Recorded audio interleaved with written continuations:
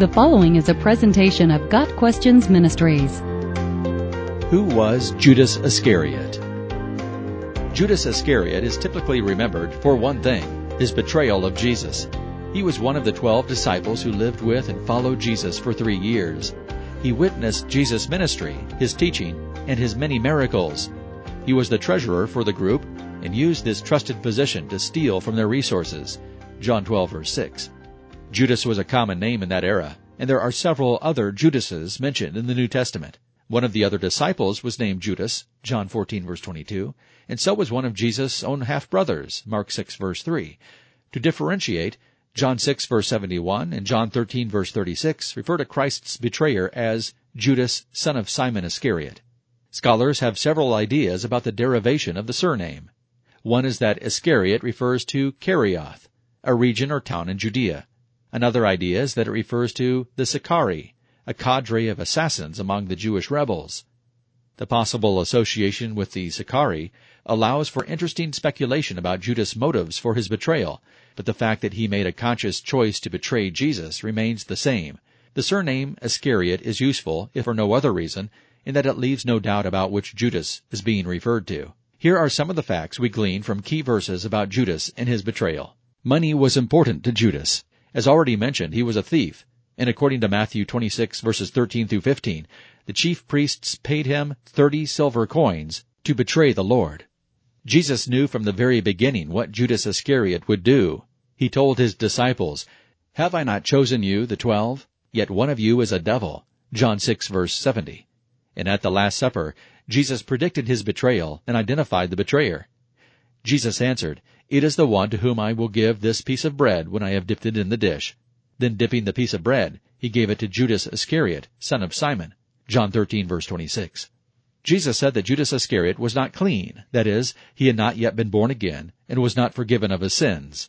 John 13, verses 10 and 11. In fact, Judas was empowered to do what he did by the devil himself. As soon as Judas took the bread that Jesus had given him, Satan entered into him. John 13, verse 27. The other disciples had no clue that Judas Iscariot harbored treacherous thoughts. When Jesus mentioned a betrayer in their midst, the other disciples worried that it was they who would prove disloyal. No one suspected Judas. He was a trusted member of the 12. Even when Jesus told Judas, "What you are about to do quickly," John 13, verse 27, and Judas left the Last Supper, the others at the table simply thought Judas had been sent out to buy more food or to give something to charity, verses 28 and 29. Judas Iscariot betrayed the Lord with a kiss, perfectly in keeping with his brazen duplicity. After committing this atrocious act, Judas was seized with remorse and returned the 30 silver coins to the chief priests and elders, Matthew 27, verse 3. But we learn that remorse does not equal repentance. Rather than make amends or seek forgiveness, he went away and hanged himself, verse 5.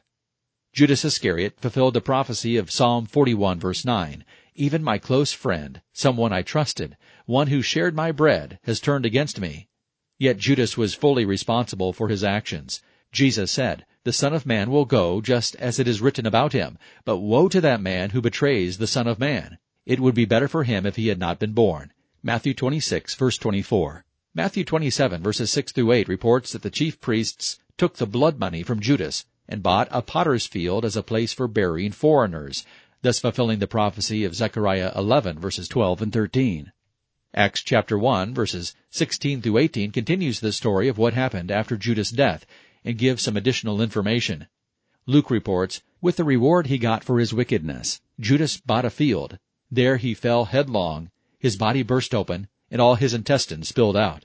Everyone in Jerusalem heard about this, so they called that field, in their language, Akeldama, that is, field of blood." The additional detail we learn from Luke is that, after Judas hanged himself, his dead body fell into the very field purchased with his ill-gotten gains. Given the fact that Judas' close proximity to Jesus during 3 years of ministry, it is hard to imagine how he could follow through on such a dastardly betrayal.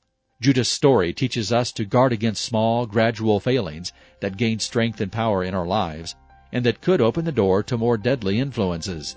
His story is also a great reminder that appearances can be deceiving. Jesus taught, "Many will say to me on that day, 'Lord, Lord, did we not prophesy in your name, and in your name drive out demons, and in your name perform many miracles?' Then I will tell them plainly, I never knew you. Away from me, you evildoers." Matthew 7, verses 22 and 23. Got Questions Ministry seeks to glorify the Lord Jesus Christ by providing biblical answers to today's questions. Online at gotquestions.org.